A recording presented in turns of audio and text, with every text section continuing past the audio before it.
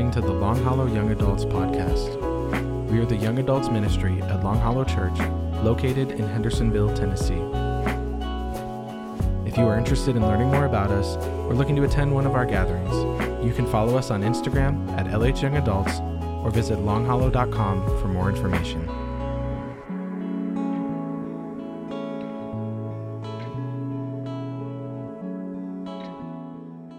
Well, how's everybody doing tonight?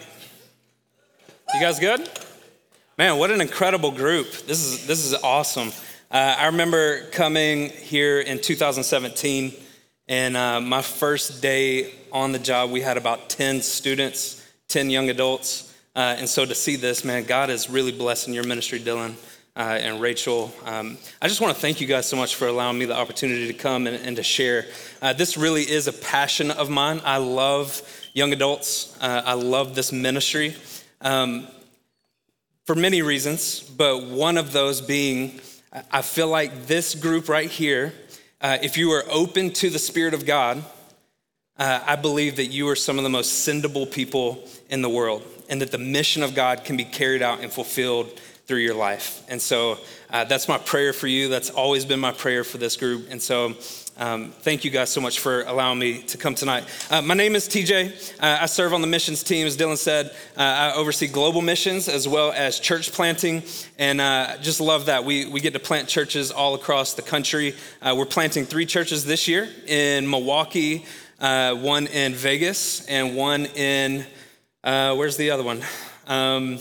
Denver, Colorado. So if you guys want to go on trips, Dylan, I'll hook you up. Let me introduce you to my family real quick. You got that picture?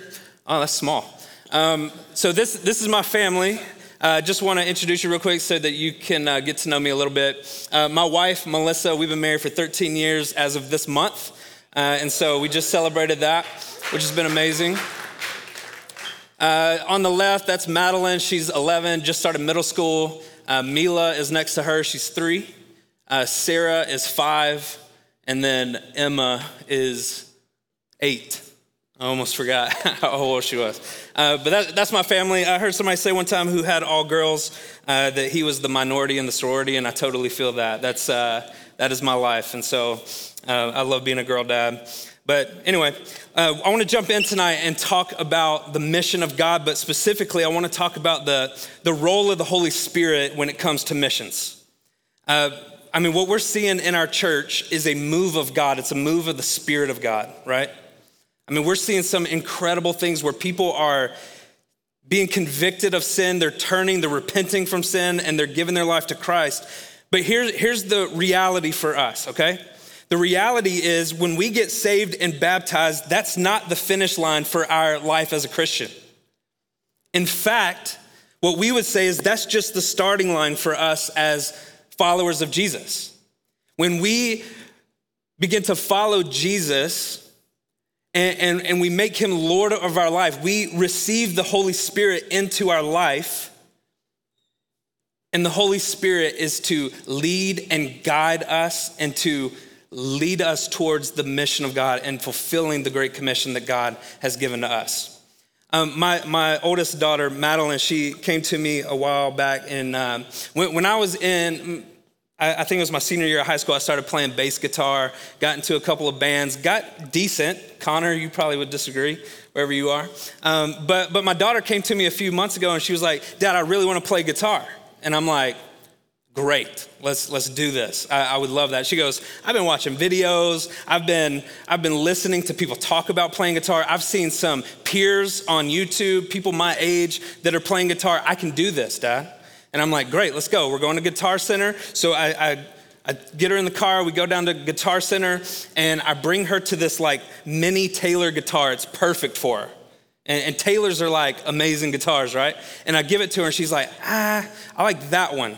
And she turns to like the cheapest guitar in there, and she's like, "But it's beautiful. It looks better." I was like, "Okay, forget sound quality, forget playability. Let's just go with which one you like is prettier to you," right? And so we get her this little guitar. We go pick out a strap. We go get her picks. We go get, what is that little thing? The capo, right? We get her all this stuff. Like, I am giving her full access to play guitar, everything she needs. In fact, I'm like, hey, if you want to take lessons, let's talk about that. I'm going to find somebody who will give you lessons. I think I'm raising the next Kendall Healy here, right? Like, this girl is going to grow up. She's going to be leading worship. That's what I'm thinking, right?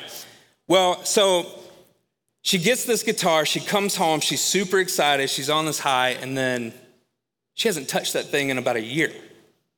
Like, it just sits there. Just sits there. I have given her full access, everything that she needs in order to learn how to play guitar, but she hasn't yet accessed it, if that makes sense. She hasn't tapped into it. And so what this means for her is that there's some untapped potential within her.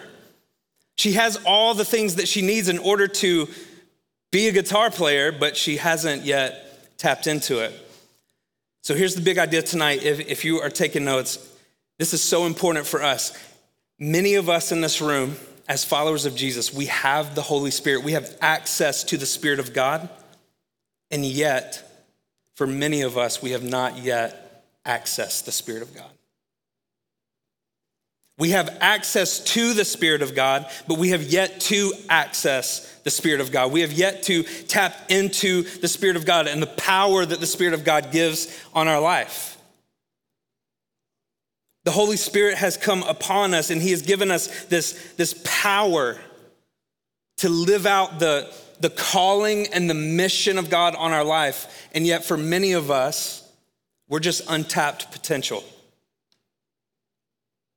We're just consuming more things about Jesus. We come on Tuesday nights, we come on Sundays, we go to life group, we do all the churchy things, and we're consuming a bunch of information about who Jesus is, but we're not obeying much of it. And what God wants for us is not to just be consumers of the Word of God, not just hearers of the Word of God. He wants us to be doers of the Word of God. And so what I want to talk tonight to you about is the mission of God and the role of the Spirit in it. Here's the reality for us. Every Christian is a missionary. To be Christian means to live on mission for the sake of the gospel. The moment you give your life to Jesus, God is calling you and commissioning you to receive him and then to turn and to reach other people who have not yet followed him. That is our goal. That is our ambition in life. That is God's heart for you. In whatever you do, whatever profession you're engaged in whatever you're studying in school, it doesn't matter. Whatever you do, God wants you to make disciples as you do it. We're called to be missionaries. That's why Jesus, when he recruits his first disciples, what he says is, come and follow me and I'll make you fishers of men. What Jesus is saying is the result of following me is that you're gonna reach people with the gospel. To follow me is to reach more people for the sake of me. That's what Jesus is saying in that passage.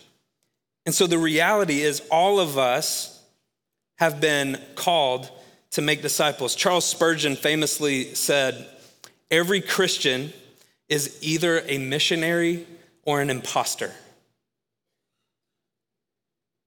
Let me say that again. Every Christian is either a missionary or an imposter. Now, let me just be clear, because I know missionary can be like a churchy term, and there's probably some young adults in this room who didn't grow up in the church and aren't aware of what that means.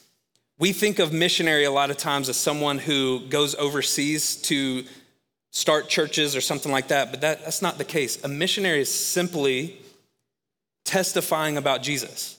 It's living a life that is devoted to Jesus.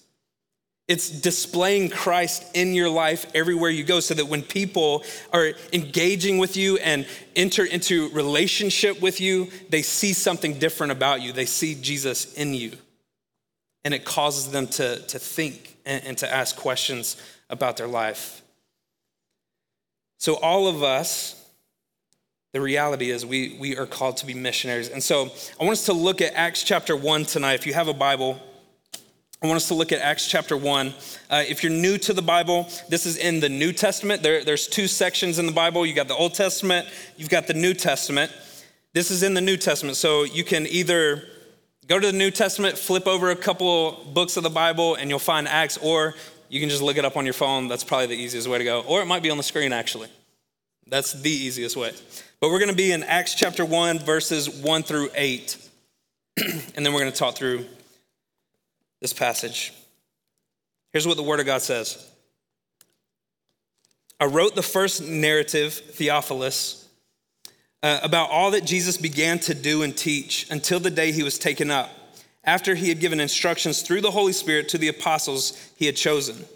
After he had suffered, he also presented himself alive to them by many convincing proofs, appearing to them over a period of 40 days and speaking about the kingdom of God. While he was with them, he commanded them not to leave Jerusalem, but to wait for the Father's promise, which he said, "You have heard me speak about, for John baptized with water, but you will be baptized with the Holy Spirit in a few days." So when they had come together, they asked him, "Lord, are you restoring the kingdom to Israel at this time?" And he said to them, "It is not for you to know times or periods that the Father has set by his own authority. But you will receive power when the Holy Spirit has come on you, and you will be my witnesses in Jerusalem, in all Judea and Samaria, and to the ends of the earth." Let's pray. Lord, would you speak through your word tonight? God, I pray that we would not just be hearers of the word, but that we would be doers of the word as well. Lord, would you ignite us for the mission of God? I pray this in your name. Amen. So I want you to imagine for a second, just to kind of set the scene of what's happening here in Acts chapter 1. Jesus has walked with the disciples for, some argue 18 months, some say 3 years, is somewhere in there.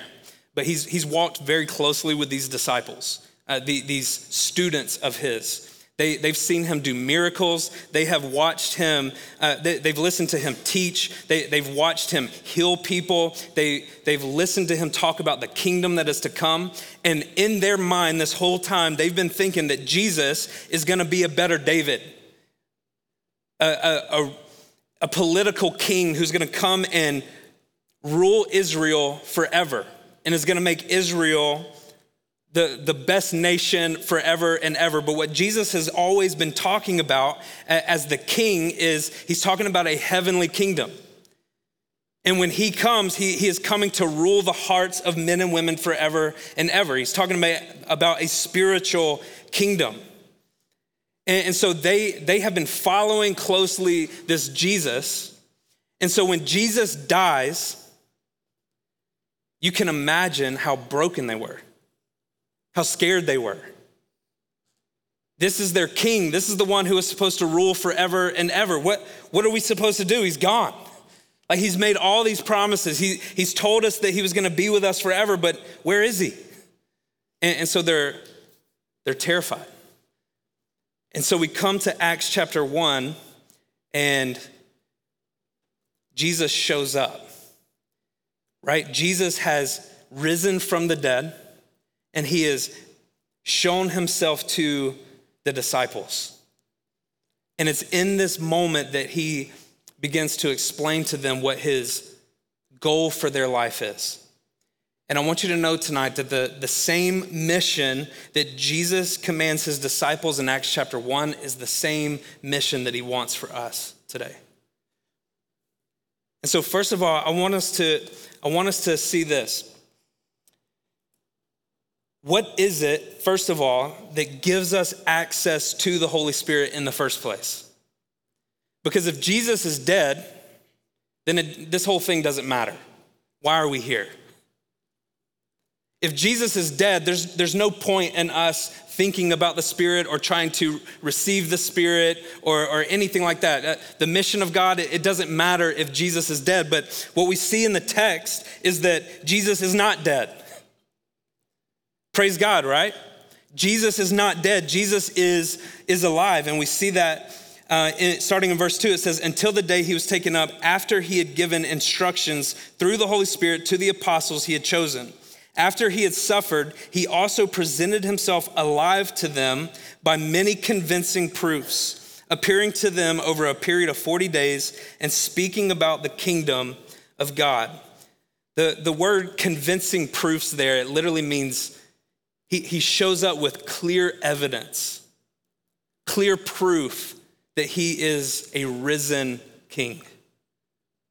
There's several examples in scripture, and I'm sure Luke, who wrote the book of Acts, I'm sure when he wrote this, he had in mind a bunch of these proofs, but I want to share a couple of them with you, a couple of convincing proofs of Jesus. In Luke chapter 24, Jesus shows up just out of nowhere. The disciples are in this room, they're hiding.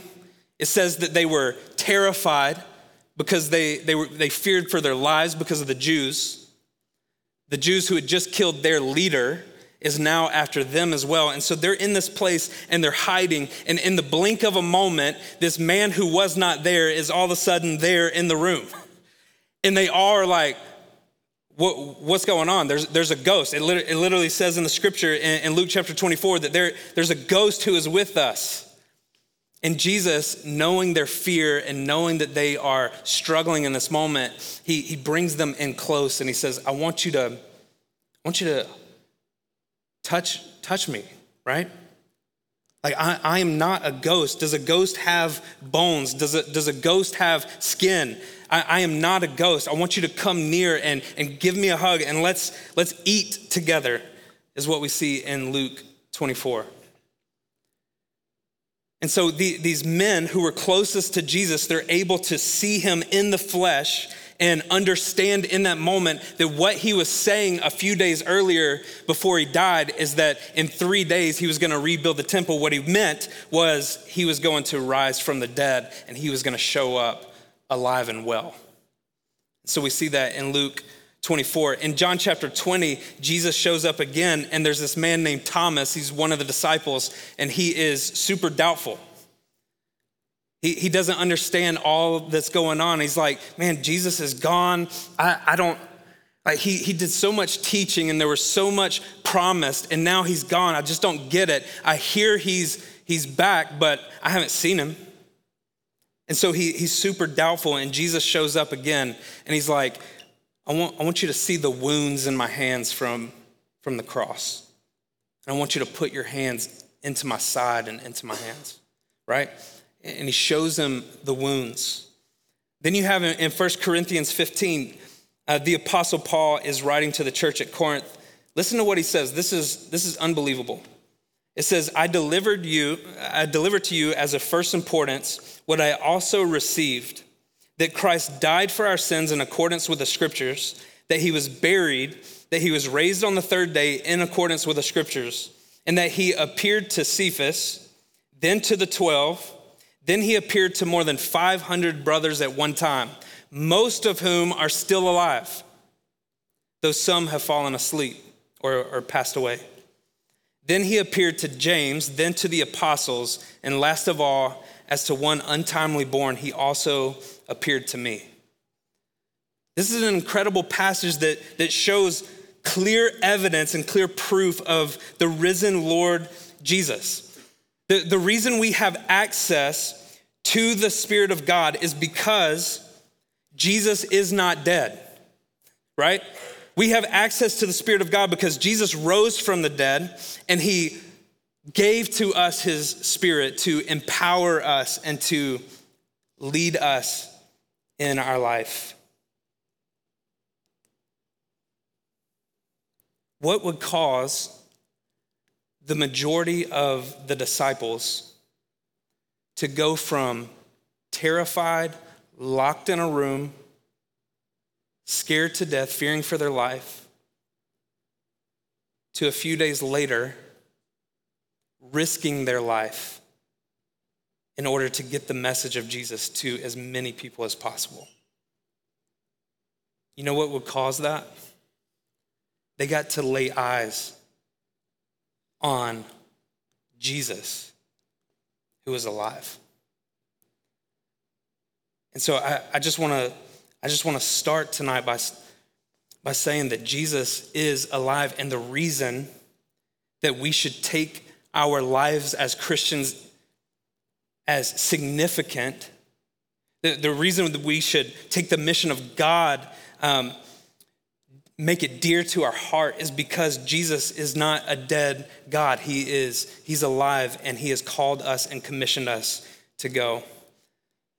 And so they were willing to give their lives for the sake of that. But Jesus gives them some important directions here. He says, I don't want you to go now. I want you to wait, okay?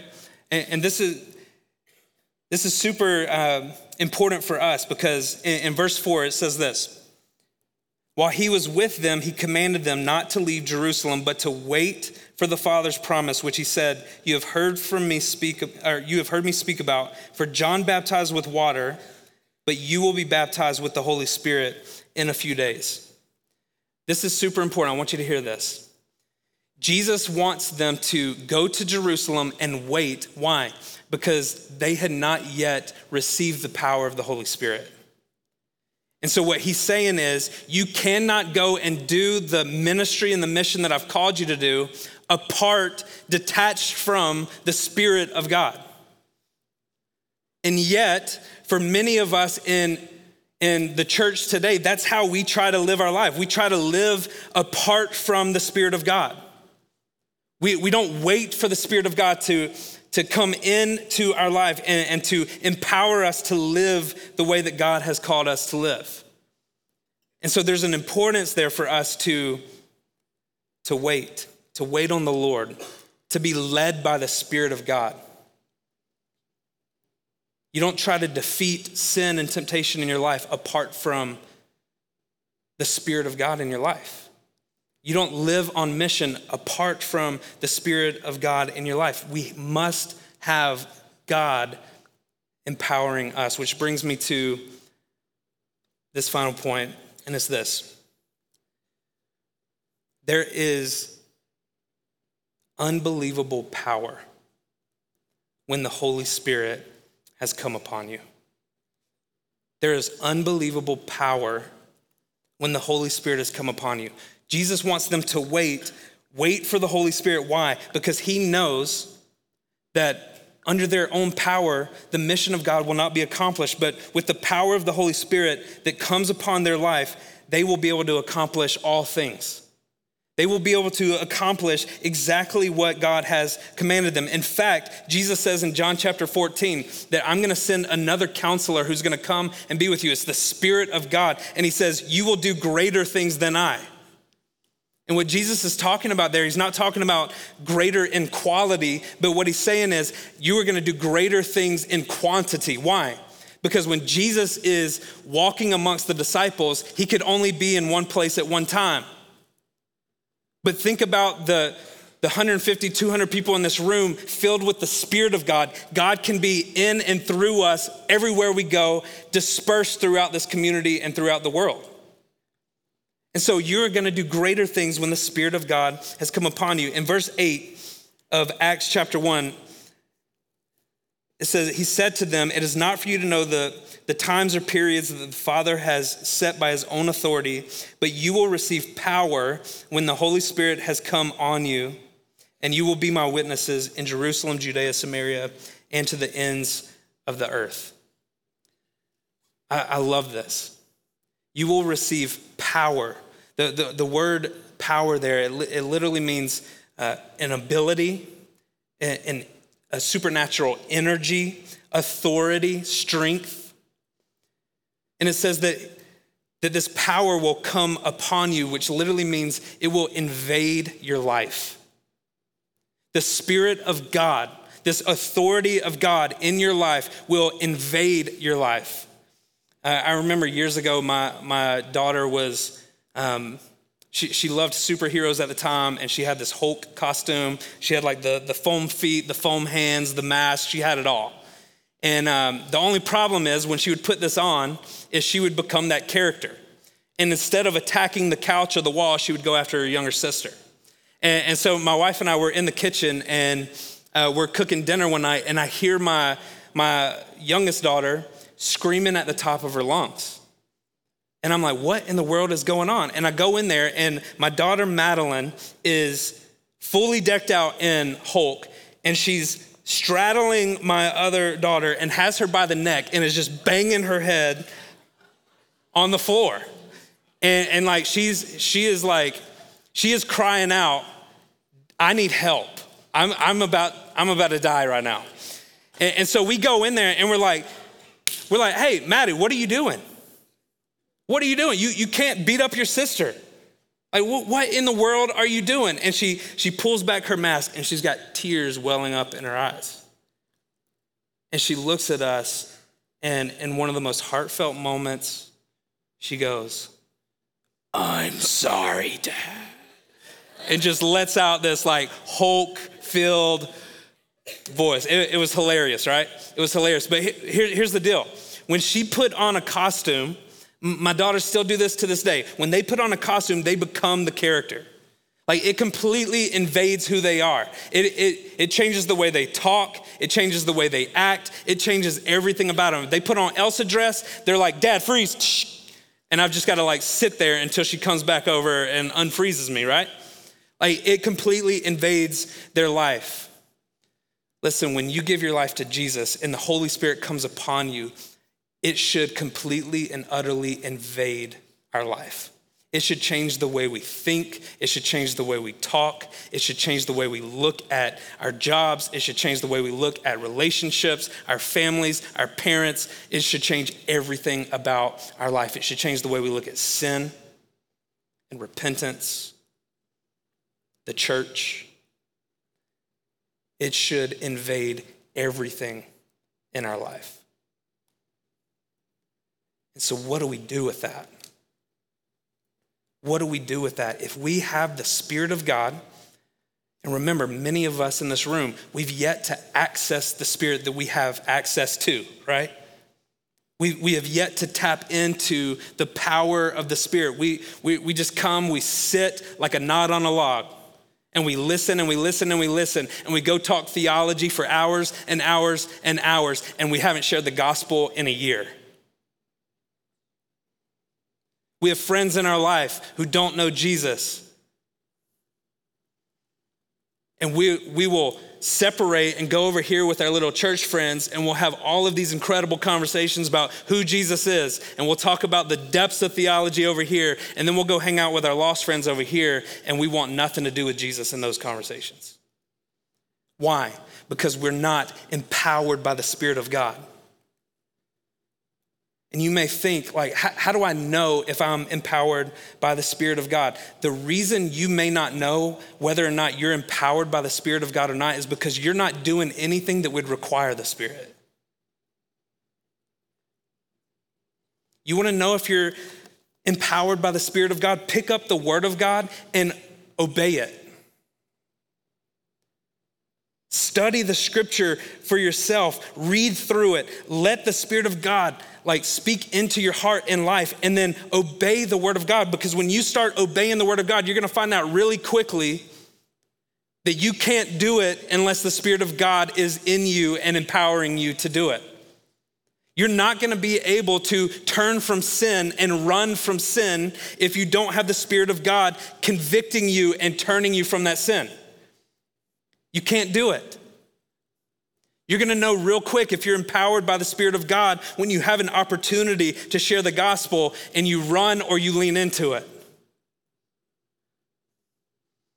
You're going to know real quick. So if you want to know, do what God says and trust the Holy Spirit to lead and guide you in it. Here's what Jesus commands in Acts 1. He says, you're going to receive power when the Holy Spirit has come upon you. And he says this, you will be my witnesses in Jerusalem, Judea, Samaria, and to the ends of the earth. Now listen, we don't live in Jerusalem or Judea, Samaria, we don't. But if he were speaking that into your life, essentially what he is saying is everywhere you go, all around the world, whether you're on a business trip, or whether you're on a vacation, or whether you're getting coffee, maybe not a Legacy, but I think they're all Christians there. But if you're getting coffee, right?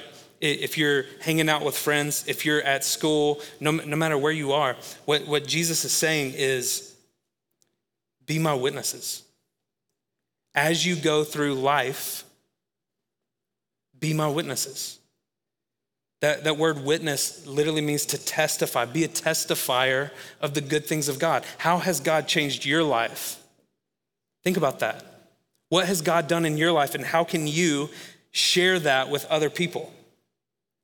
We make this so complicated, and it doesn't have to be.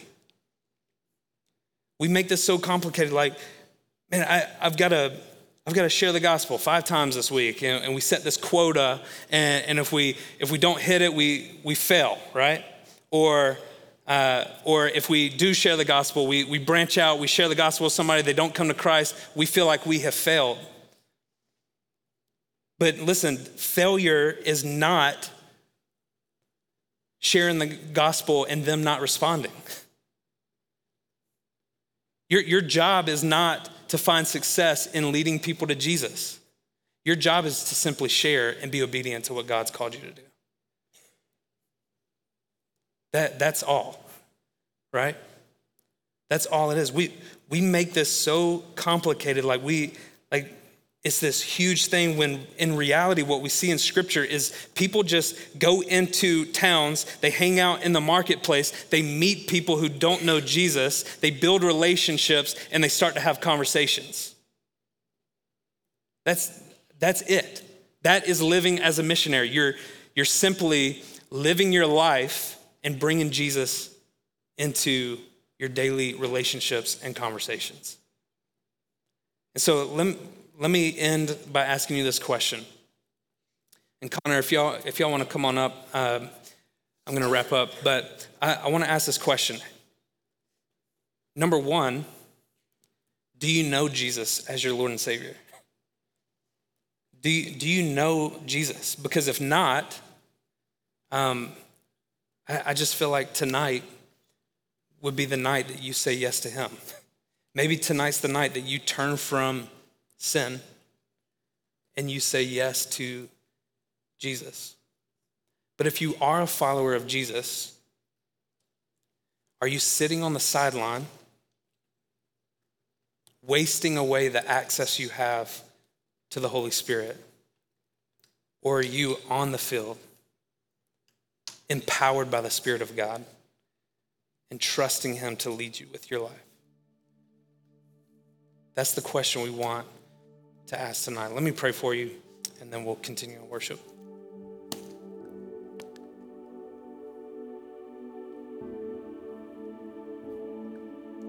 Lord, thank you so much for your word. God, I thank you for the calling on all of our lives to make disciples. It's not a question of whether or not you're gonna call us. You have called us. The question each of us have to answer is, how are we uniquely gonna live out the calling that you've given us?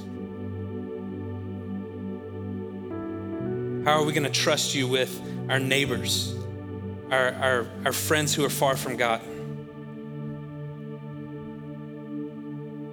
How are we gonna trust you with those at work?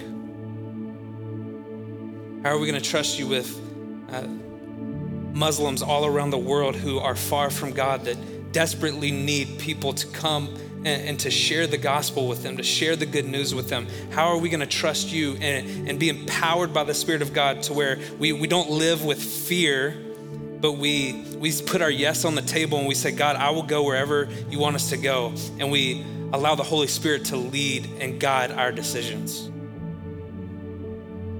God, will we step into what you have for us? Will we tonight open our hearts and our minds to the Holy Spirit, to hear his voice, and to go wherever you call? I pray this in your name.